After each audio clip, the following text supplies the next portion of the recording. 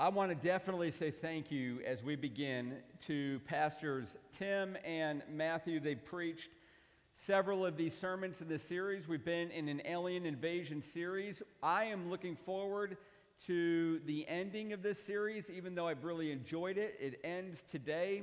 In a couple weeks, we're going to start the next series called Twisted Scriptures, and they're going to be preaching some of those as well. It is awesome. It is great. It is a luxury to have men on staff that can preach the Word of God. We have guys on the elder board that could do that as well. So this is really a luxury that I absolutely am thankful for. And I always learn a lot when those two preach, Matthew and Tim. So it's been a pleasure for me to let them take the pulpit. This is the last one in the alien invasion. And we're going to look at a subject of rest. We're going to look at rest. And I think, I'm pretty sure you're all going to agree with me on this. We are in danger, and I mean we as in Christians, we're in danger of losing the ability to have redemptive rest. And this sermon is an effort to correct that, to redeem that, to recover that, so that we could be unique from the world, that we could be different from the world. And that's what this series is about. How can we as Christians who are living among people in the world be unique and be distinct, and through the way that we live, draw the eyes of the world and the unbelieving world to Jesus Christ? So how we rest, how we have downtime can bring people to Christ. Now listen, and the theology behind our rest brings people to Christ. And that's what we're going to unfold in this message. Philip Melanchthon, you may never have heard of him. He was a great Reformation theologian. If you haven't picked it up by this point in lots of these series that we give, we think really highly of Reformation pastors and Reformation theology. What they did in the midst of all of that persecution is noteworthy. We should be proclaiming that and saying, thank you, God, for the reformers. Philip Melanchthon, you got to hear this. He once said to his friend, whom I know you've heard of, Martin Luther, he said to him, quote, "This day you and I will discuss the governance of the universe." What Luther said in response was unexpected. He said, "This day you and I will go fishing and leave the governance of the universe to God." Now already we're hearing a theology behind rest. God is in control. The world does not know that. The world does not believe that. So the world is constantly trying to bring the world within their control. The Christian must be different. Amen. That was weak. The bow that is always bent will soon cease to shoot straight. That's a Greek proverb. I own a crossbow. It's an Excalibur crossbow. And one of the things that you learn very quickly is that when you're not in hunting season, take the string off. If you keep the stress on the bow, it will no longer shoot right. So God provided the means for us to unbend the bow. And he called it the Sabbath. Now you might have lots of different views on the Sabbath for today. So just hang in there with me while I unpack a little bit, uncover a little bit of Sabbath theology. And you're going to be able to see, I think, the theology below and beneath rest, redemptive rest. Here's what Jesus said. The Sabbath was made for man, not man for the Sabbath. So when God created the Sabbath, it was for us. It was a gift to us. It was to unbend the bow, because the word Sabbath really means rest. But if you really want to be technical about it, it means to cease from labor. That's what the word means, to cease from labor. It was a gift that God gave to his people. He designed it so that every living creature. Now let me say that a little bit differently. The Sabbath is a gift to us. Why? Because he has designed every single living creature to not be able to perpetually work. when we rest, what we are proclaiming to God, what we are proclaiming to the universe, to the unbelieving world, is that we are finite creatures. We have an end to our strength, and we're okay with that because we serve one who has no end to his strength. He is infinite in everything. On the Sabbath, Exodus says, this is a command from God through Moses to the people of God. On the Sabbath, you shall not do any work to cease from labor. Now, watch who is caught up in this. It might be surprising. Not you, not your son or your daughter, your male servant or your female servant, or your livestock, or even the sojourner, a word that means a foreigner that's living among you. Not even the sojourner who is within your gates. All of them, every single one of those categories, were to enjoy the Sabbath gift of rest. The whole community was to stop work. Now that's all right when you're tired, right? We kind of like that when we're tired, but what about when, if you're a farmer, you're in harvest season? Well, God says something to an agrarian society, an agricultural society called Israel. 6 days you shall work, but on the seventh day you shall rest. In plowing time and in harvest you shall rest. In other words, God is saying, listen, do you trust me? Here's the theology behind the Sabbath. Do you trust me? Do you trust that if you take one day off a week, that I can even magnify your harvest, that I can even help you get the plowing done so that you could get the seeds planted? They had 2 rainy seasons. They had to get the seed planted before the first rainy season, and if they didn't, they weren't going to get a crop, and they're an entirely agrarian society. No Wegmans, no Weiss's, no Giants, thankfully, because I don't like that store. But listen, I'm sorry if you work there, but listen, this was faith. This was trust in God. That's the theology of the Sabbath.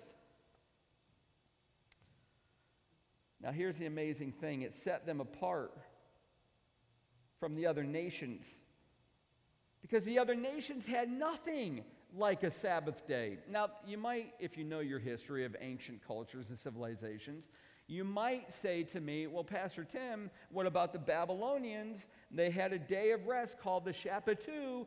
That's the same word, basically. It means to rest, to cease from labor. Listen, they observed it once a month, only on the full moon, and it was considered an unlucky evil day. The ancient Greeks and the Romans, they didn't have a Sabbath day. Only the wealthy in Rome, only the wealthy in the Greek societies enjoyed leisure. Everybody else worked perpetually. They never had a day off. And they persecuted the Jewish people for keeping the Sabbath. They pressured them to assimilate, or they're going to take their income away, and sometimes even their lives were at stake. Listen, no ancient civilization enjoyed the Sabbath, only Israel. It was a gift from God to his people, and all who were within it enjoyed it. But it has consistently been distorted. It's been consistently misconstrued. And the Jewish people knew the ability and the tendency to distort and corrupt the perfect law of God. So they built a fence around the perfect law of God called the Talmud. In fact, it's literally called a fence around. Let me read to you from a rabbi. The Torah is conceived as a garden, and its precepts as precious plants. That's the word of God. Such a garden is fenced round for the purpose of preventing willful or even unintended damage. Likewise, the precepts of the Torah were to be fenced round with additional inhibitions that should have the effect of preserving the original commandments from trespass. So what they did, the Jewish people did, they had the best of intentions. They had the Word of God, the perfect law of liberty. They had the Word of God, and they fenced around it prohibitions and inhibitions so that you could not break in and disrupt and corrupt and distort the Word of God. So when it came to the Sabbath, command of the law, the question became, what is work? What actually counts as work? So the rabbis laid down 39. Now you got to get this. Get your mind around this. We're just talking about the Sabbath. They laid down 39 what are called fathers of work, quote unquote. And each one of those 39 had dozens of subdivisions. If you took all 39 fathers of work, we're just talking about the Sabbath, and all of these subdivisions, it totals 1,521 commands just about the Sabbath. This is why the rabbis taught so much. They had to memorize so many of these things. 1,521 commands on the Sabbath alone. For instance, the question became, can a man lift up his child on the Sabbath? And the answer was yes. However, here's one of those prohibitions. Unless the child had a stone in his or her hand for lifting a stone on the Sabbath as a burden, you could not do that. You could only untie a knot on the Sabbath if it could be done with one hand. You could not kill a biting flea on the Sabbath. Listen, today, the Jewish people, very devout, strict Jewish people, pre-rip their toilet paper on Friday. Their Sabbath is on Saturday. They pre-rip the toilet paper into sections so they don't have to do that on the Sabbath because that's considered a breaking of the Sabbath. But listen, don't start getting down on the Jewish people, because all of the world who has brought into them the Sabbath doctrine has corrupted it. Many years ago, a person in Scotland was hauled into court for smiling on a Sunday. Became Sabbath breaking among the Puritans to shave or comb their hair on a Sunday. One sea captain in our United States in New England was put in stocks because after a 2-year voyage away from his family, he met his wife at the gate on a Sunday and kissed her, which was illegal to do on a Sabbath. Years ago, a young pastor skated, he lived up in New England, skated in the winter on the ice to church along the frozen roads. He created an uproar with the elders of his church, and it was Sunday, it was Sabbath day for them, and they were concerned that their pastor broke it, so the elders had a big meeting where they passionately debated what their ruling should be, and then they decided that the pastor could skate to church if he wanted to, but he wasn't allowed to enjoy it. True story. All right, so listen. The Sabbath ceased from labor, was intended to be a gift from God, but it became a burden with so many rules to obey that you could not possibly do it. But does that mean that we need to obey 1,521 prohibitions against working on Sundays? Does it mean that the Sabbath day is still in effect as it was with Israel, and so every time we mow the lawn on a Sunday, every time we do work on a Sunday, we're sinning? Is that what it means? And the answer is passionately no, and Paul provides the answer for us. If you want to see this verse on the screen. Therefore, let no one pass judgment on you in questions of food and drink, or with regard to a festival, or a new moon, or a Sabbath. Now listen to this. These are a shadow of the things to come, but the substance belongs to Christ. Now you've got to get this. This is the theology behind the Sabbath. The Sabbath meant to cease from labor. It was meaning to rest. It was a shadow. Now, if you look carefully on the screen behind me, as I move around, you can kind of see the shadow behind me. The shadow is not a corporeal thing. It doesn't have the substance. It's me that has the substance, just like a tree does in the sun as it casts a shadow. Listen, Sabbath, regulations, new moon festivals, all of the Old Testament festivals of the Jews, they were the shadow that pointed to something that has substance, but it wasn't a something, it was a someone, and the name of that someone is Jesus Christ. They were always to be tracing back to the origin of the one who was casting the shadow, Jesus. It's Jesus that fulfilled the Sabbath. The Sabbath law was a sign. It was a marker to point people to the one who was going to come to give us true rest. Now, I want you to hear that again. The Sabbath, to cease from labor, for the Jewish people, God's people, it was Saturday of every week. And it was put in place by God as a gift for them to be able to unbend the bow, to worship, to enjoy family, to be able to enjoy God's creation, to reflect and praise and meditate on His Word. It was a gift for them, but that ended, or that found its completion in Jesus Christ. He brings true rest to the soul. So what the Sabbath did, now Jesus does perfectly. Now we're about to see this. This is all preamble. This is introduction, and my points are actually brief this evening. So we're about to see true rest in Matthew 11, but I need to prepare you for it. And to get ready for it, we've got to go to what seems maybe like an unlikely place in the Scriptures, to the cross, on which is nailed Jesus, the Son of God. And you get to John 19:30, Jesus had been on that cross 5 hours, almost 45 minutes, almost 6 hours, and he cries out what we're about to read. When Jesus had received the sour wine, he said, "It is finished," and he bowed his head and gave up his spirit.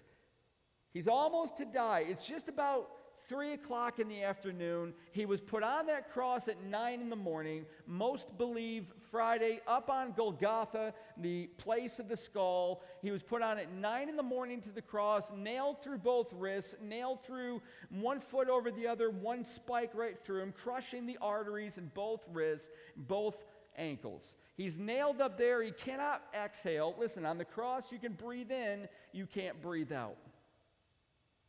Not until you pull up or push up, and every time you do that, fiery pain is going to go from the brain down to the origin of the nail sites, back to the brain, and it's going to be excruciating. And not once does he cry out in pain, but at noon, my God, why have you forsaken me?" But all of a sudden, at 3 o'clock in the afternoon, just a tick or two before it, he cries out, "It is finished." 3 words, of course, a lot of you know in the Greek, it's tetelestai. It's a phenomenal word. I encourage you to study it. But where have you heard that word before? Finished. Well, I'm going to get you thinking about that. Let me give you a little bit more preparation. What was finished? What was finished was everything that needed to be done by God in order to save us. That was done. Jesus completed it in his death. He started it. Listen, this plan was before he created the universe. He knew he was going to die for us. He knew we were going to turn away from him. He came as a baby in the womb of Mary, conceived there by the Spirit of God. He was birthed like we're birthed. He grew up like a human being because he was fully human. And he grew up and he began to realize, because the Spirit of God began to show it to him, he grew in wisdom and he grew in stature, he grew in understanding. I think it's a divine gift that the Father gave through the Spirit of God. He now knows, and he knew early on his full purpose. Arguably, he always knew. But listen, he's growing in wisdom. He's growing in stature. And he's perfectly obedient from day one. Now listen, when's the first time you sinned? I'm pretty sure you don't remember it. I tell you, the first time that I realized my oldest son sinned. And I've told you this before. It's when he was reaching for an outlet, and I looked at him and I said, Matthew, don't touch. That's dangerous. And he brought his hand back, and then he looked at me right in my eyes and reached right for it, waiting to see. It was 6 months old. He is an incredibly good sinner. Got that from his father. Okay. See, I'm learning. I'm growing in wisdom and stature as well. So he came because something needs to be done to take sinners who are born sinners, and it doesn't take us long to learn to choose to be sinners. So we're by nature and by choice sinners, and it creates this gap between us and a holy God. What can bridge that gap?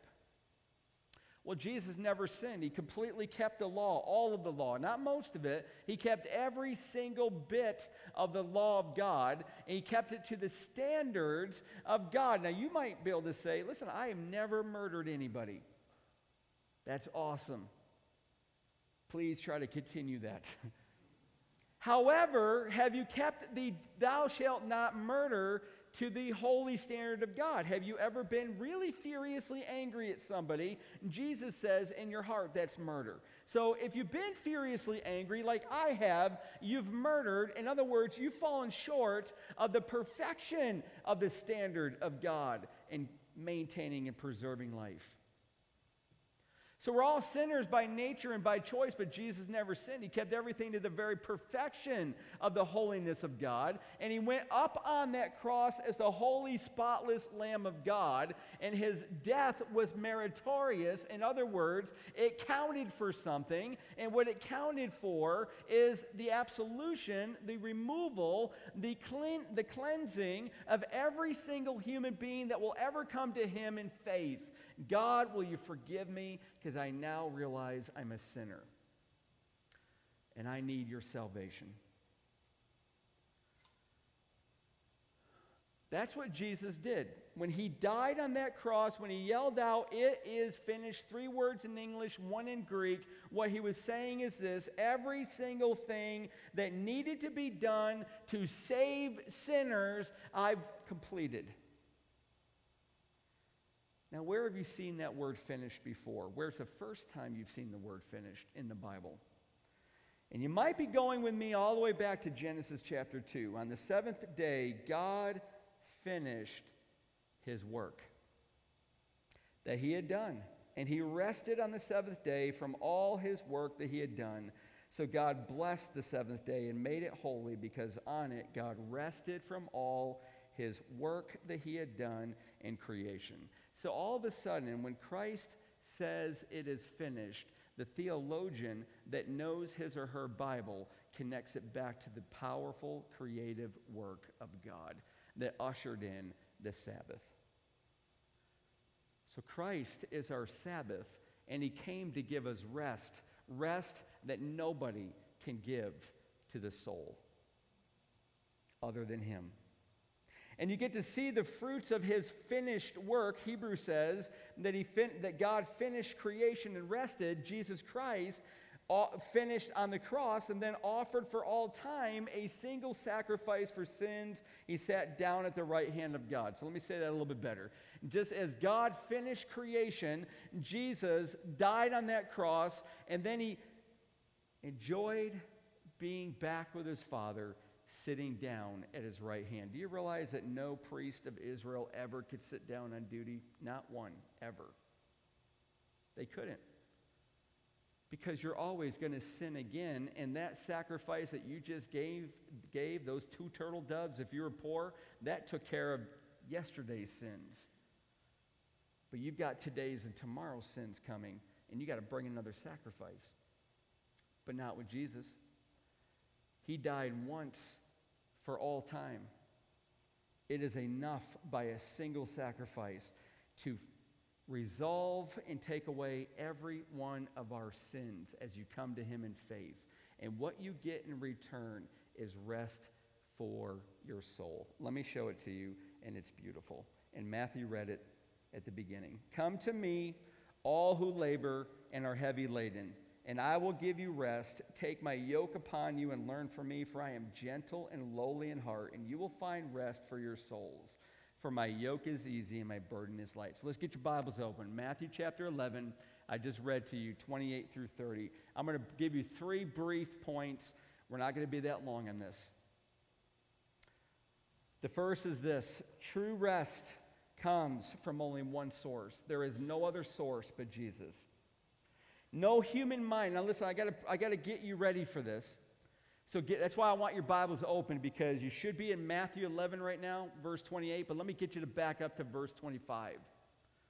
And while you're turning there, let me tell you this: not one mind could possibly fully understand the relationship between God's sovereign will and salvation, God's choosing us, and our responsibility to respond. And there's nobody that really can get that down.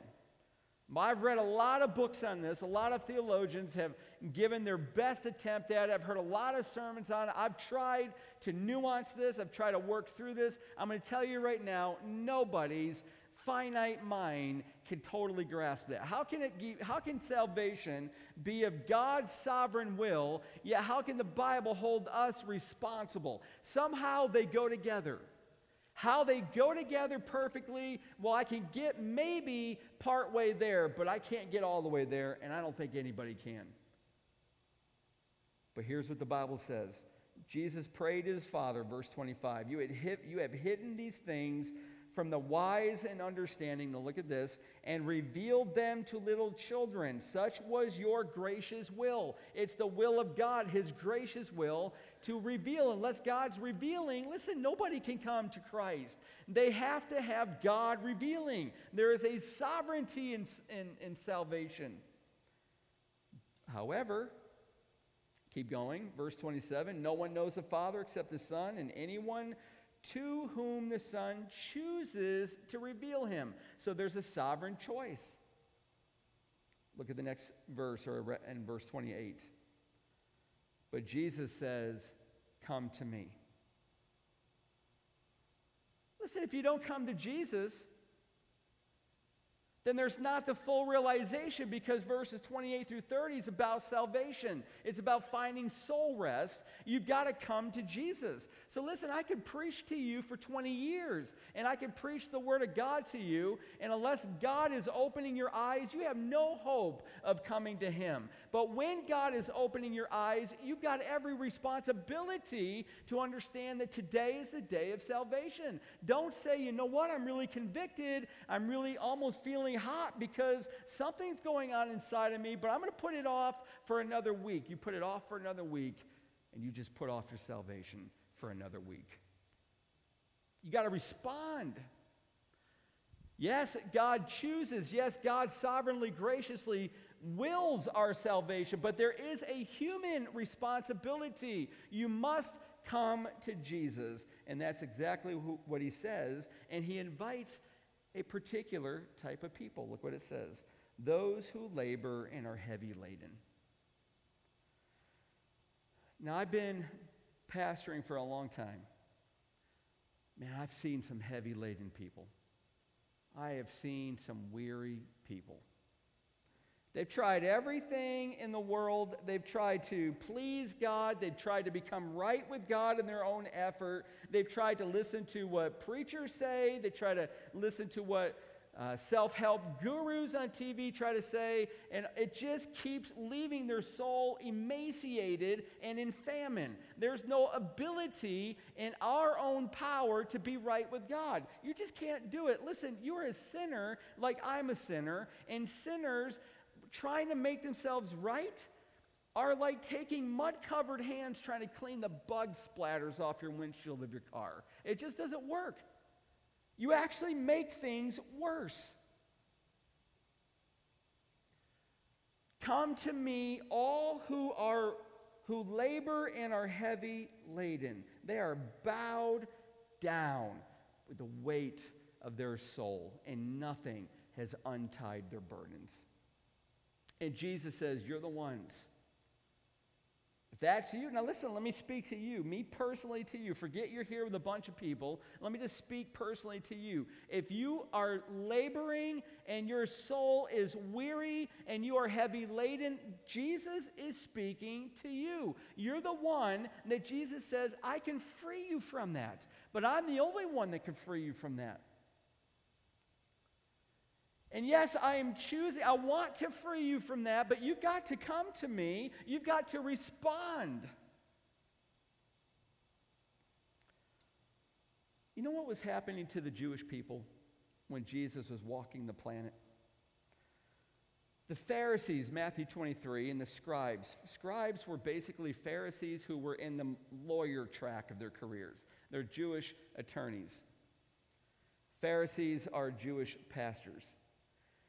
Jesus condemns both of them by pointing out in Matthew 23:4, they tie up heavy burdens, hard to bear, and lay them on people's shoulders, but they themselves are not willing to move them with their finger. So here's all the things. This is called moralism. If you've sat under a legalistic preacher, then you've tasted and drank deeply from moralism. Here's all the things you got to do in order for God to be pleased with you, and you walk out of here sometimes with some motivation. Yes, I can do something. I'm going to do it. Then by Monday or Tuesday, you've fallen flat on your face, and all you feel is guilt and conviction and despair. That's moralistic preaching.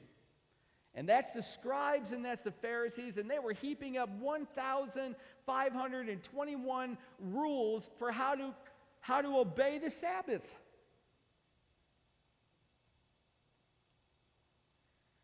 You know that on the Sabbath in Judaism, that's Jewish religion in the time of Jesus, a person could write a 2-letter word, but they couldn't write a 3-letter word because that then would be labor.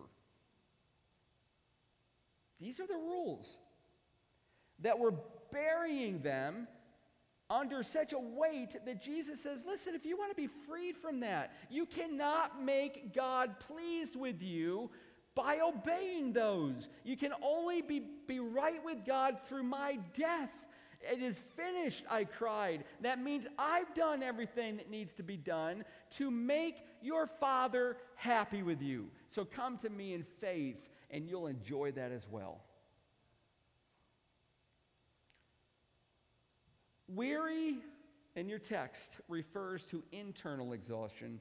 Heavy laden is the external burden called works righteousness. All the things that people believe that they've got to do in order to be right with God. That's self-righteous works.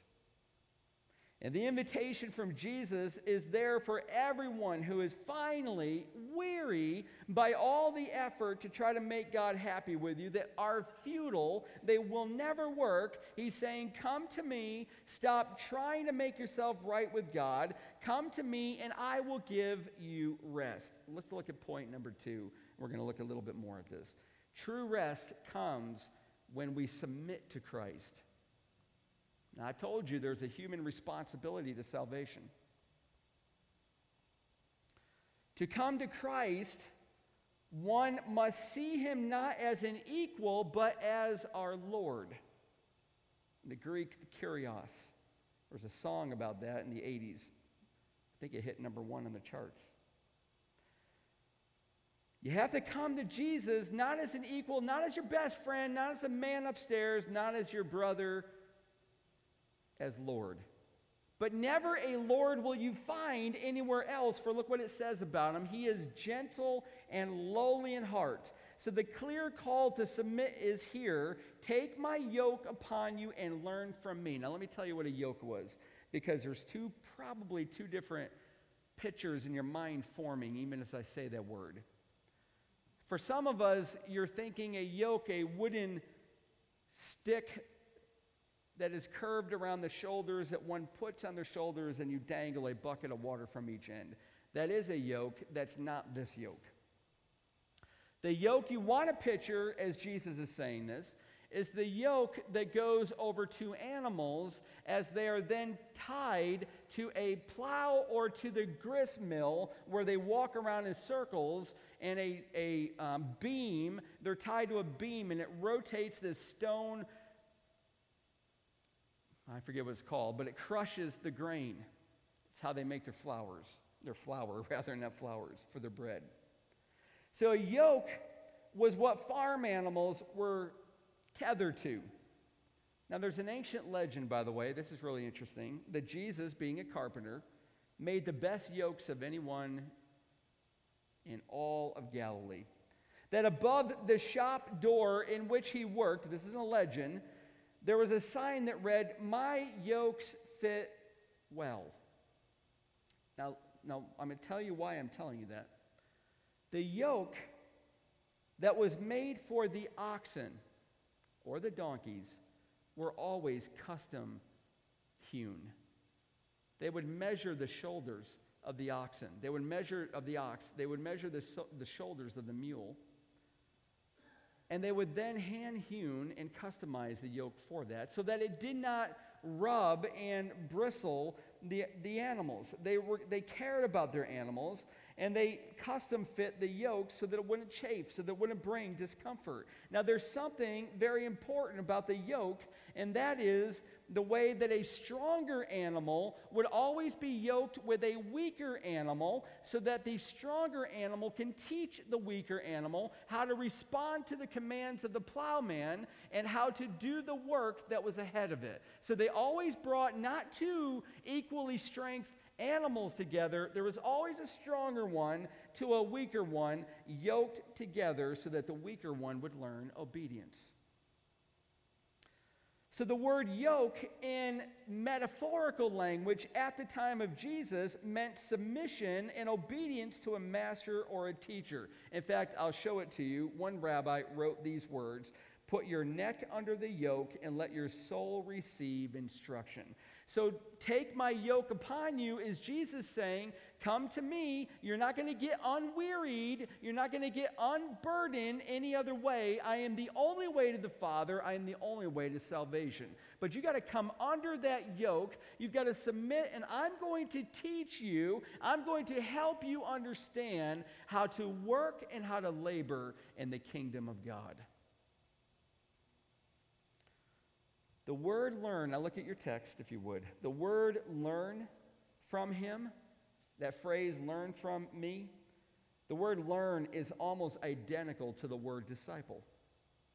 That's really important. I would underline that in your Bible and I'd put in the margin disciple. Because this is discipleship. It's salvation that leads inextricably, unavoidably, immediately to discipleship. You got to learn from Jesus after you come to him. So Jesus invites people who are weary of trying to please God in their own effort. He invites them to come to him, submit to his yoke of instruction so that his strength and his wisdom could teach them how to live out their salvation. And if you do, you're going to find yourself yoked not to a stronger person that's going to yank you around the field. You're going to be yoked to someone whom he says is gentle and lowly in heart. And here's the beautiful picture. The strength of Jesus is already under the yoke. He invites you to come join him. Listen, you could do all things. We're going to probably untwist this one in the next series. But what that really means, at least in part, is everything that God asks you to do, he's going to give you the power to do it. He will never ask us to do anything that he's not willing to give us the strength to fulfill it. He's inviting us under the yoke under which he's already there. His power is helping us labor. His power is helping us to work so that we can realize not toil, Pastor Matthew brought this out, not fruitless, not unending, soul-wearying toil, but the labor that is redemptive, that can bring glory to God and satisfaction to the soul. For this is the love of God, that we keep his commandments, 1 John 5:3, and his commandments are not burdensome. Listen, if you feel like this Christian life is so ridiculously hard that it's burdensome because you're not yoked to Christ. You might have been saved, but you forgot to come under the yoke. You're trying to do it on your own power. When you come under the yoke and he's under it with you, all of a sudden it's light. It's not burdensome. His power is at work in you. So you want to do what he wants you to do, and you no longer want to do what he doesn't. And it leads us to the final point. True rest is the Sabbath rest. Only when we come to Jesus Christ can a soul find rest. Take my yoke upon you, verse 29, and learn from me, for I am gentle and lowly in heart, and you will find rest for your souls. What does that mean? Rest for your souls? I'm going to invite you to really think on that, way beyond this message. Because I'm only going to scratch the surface. I would really invite you to meditate on that. What is rest for your souls? It is certainly, beautifully and wonderfully, cessation from trying to please God and make yourself right with him. That's futile. You cannot do it. Muddy hands, cleaning a bug-splattered windshield. You just smear it, make it muddier. That's what works righteousness does in trying to save yourself. It won't work. But even more, it is permanent. This rest for your souls. It is settled. It is eternal. It's entirely something that an unbeliever has ever experienced. Did you hear that? Christian, you have access to soul rest that an unbeliever cannot even taste. It's exclusively ours in Christ. But the wicked, Isaiah 57:20, listen, this is what the unbelievers' souls are like. But the wicked are like the tossing sea, for it cannot be quiet, or they cannot find rest in the NIV, and its water tosses up mire and dirt. That's the ambivalence, that's the storminess, that's the wearying nature when you're not in Christ. Trying to find that rest through the world, and you'll never find it. But Christian, we have this rest. We possess it. It's a gift of grace that's been given to us by God through Jesus. So are we the Christians who have forgotten their Sabbath rest, which is a phrase found one time only in the entire New Testament, Hebrews chapter 4. So then there remains a Sabbath rest for the people of God. For whoever has entered God's rest has also rested from his works as God did from his. Listen, if you've entered God's rest, that means you put your faith in him, and he has saved you. He's brought you into the family of God. He's adopted you. He's sealed you. But if you've entered into that rest, you've rested from all the effort to try to get God to be happy with your life. It just doesn't work. And all of a sudden, you've trusted that Jesus has done everything necessary for God to be happy with your life.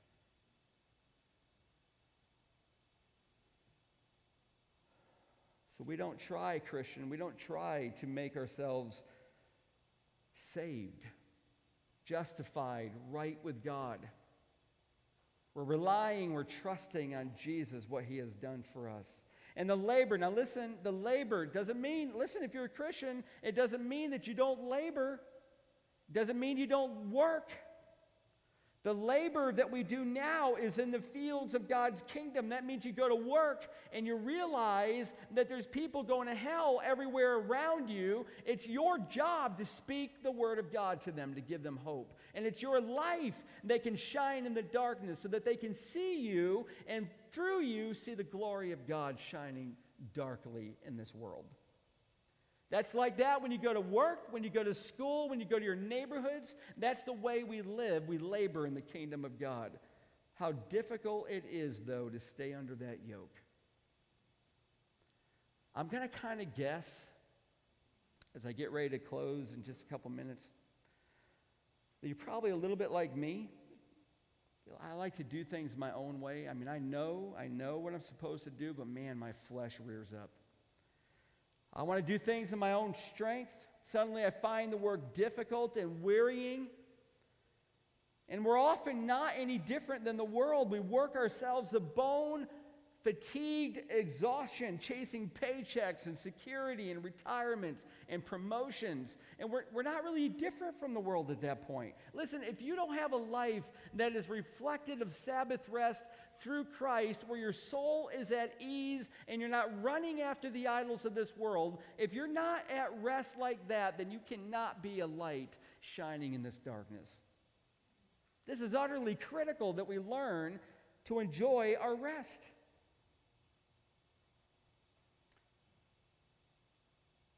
Now we have the technology to work anywhere, so now we work everywhere. Listen, if you take your laptop on vacation, you're not enjoying the rest that God has given you. Well, that's audacious to say. I'm telling you, the Christian does not run after the idols of the world because they're at rest with God through Christ. And the way we experience this Sabbath rest more deeply, listen, I'm going to give you some practical things. Take a regular time, a day each week, and then separate it from the rest of the week and reflect and worship and enjoy that day. If you don't do that regularly, listen, your body cannot sustain it. Your soul will become emaciated. You will have nothing to do for God in the labor of the fields of the kingdom. And while the world doesn't understand why we take a day and separate it from the rest of the week, the people of God are to enjoy this. Not legalistically, not full of prohibitions. I'm not going to give you one thing that you should not do on that day. That is for you to decide in the freedom of Christ. But it should be a day that's celebrated as a gift from God to his people. A day that's seen as a blessing. It's not a burden. We're a freed people, not to live to ourselves, but to love God with all of our hearts and love our neighbors as ourselves. A day where we reflect on God's provisions and his blessings of grace, and we meditate on his faithful love to us. A day where we just absolutely enjoy family and friends and this creation and this world. A day where everything gets to point to God more than the other 6 days because we're slowing down and we can see it more clearly. A day where you think on how great God is that he has rescued you from that endless treadmill of trying to work to please him, something that's utterly impossible, and he gave you life for eternity. So we're aliens and strangers here. We live among the people of this world, and they watch. Listen, they're watching how we love. They're watching how we endure persecution. They're watching our unity as a church. They're watching our joy and our contentment, our refusal to grumble and complain. They're watching how we work and our attitudes to work. And listen, they're watching how we rest. And we can live in such a way that the world, 1 Peter 2:12, can see your good deeds and glorify God on the day of visitation. That's the powerful way of living in Christ. Amen.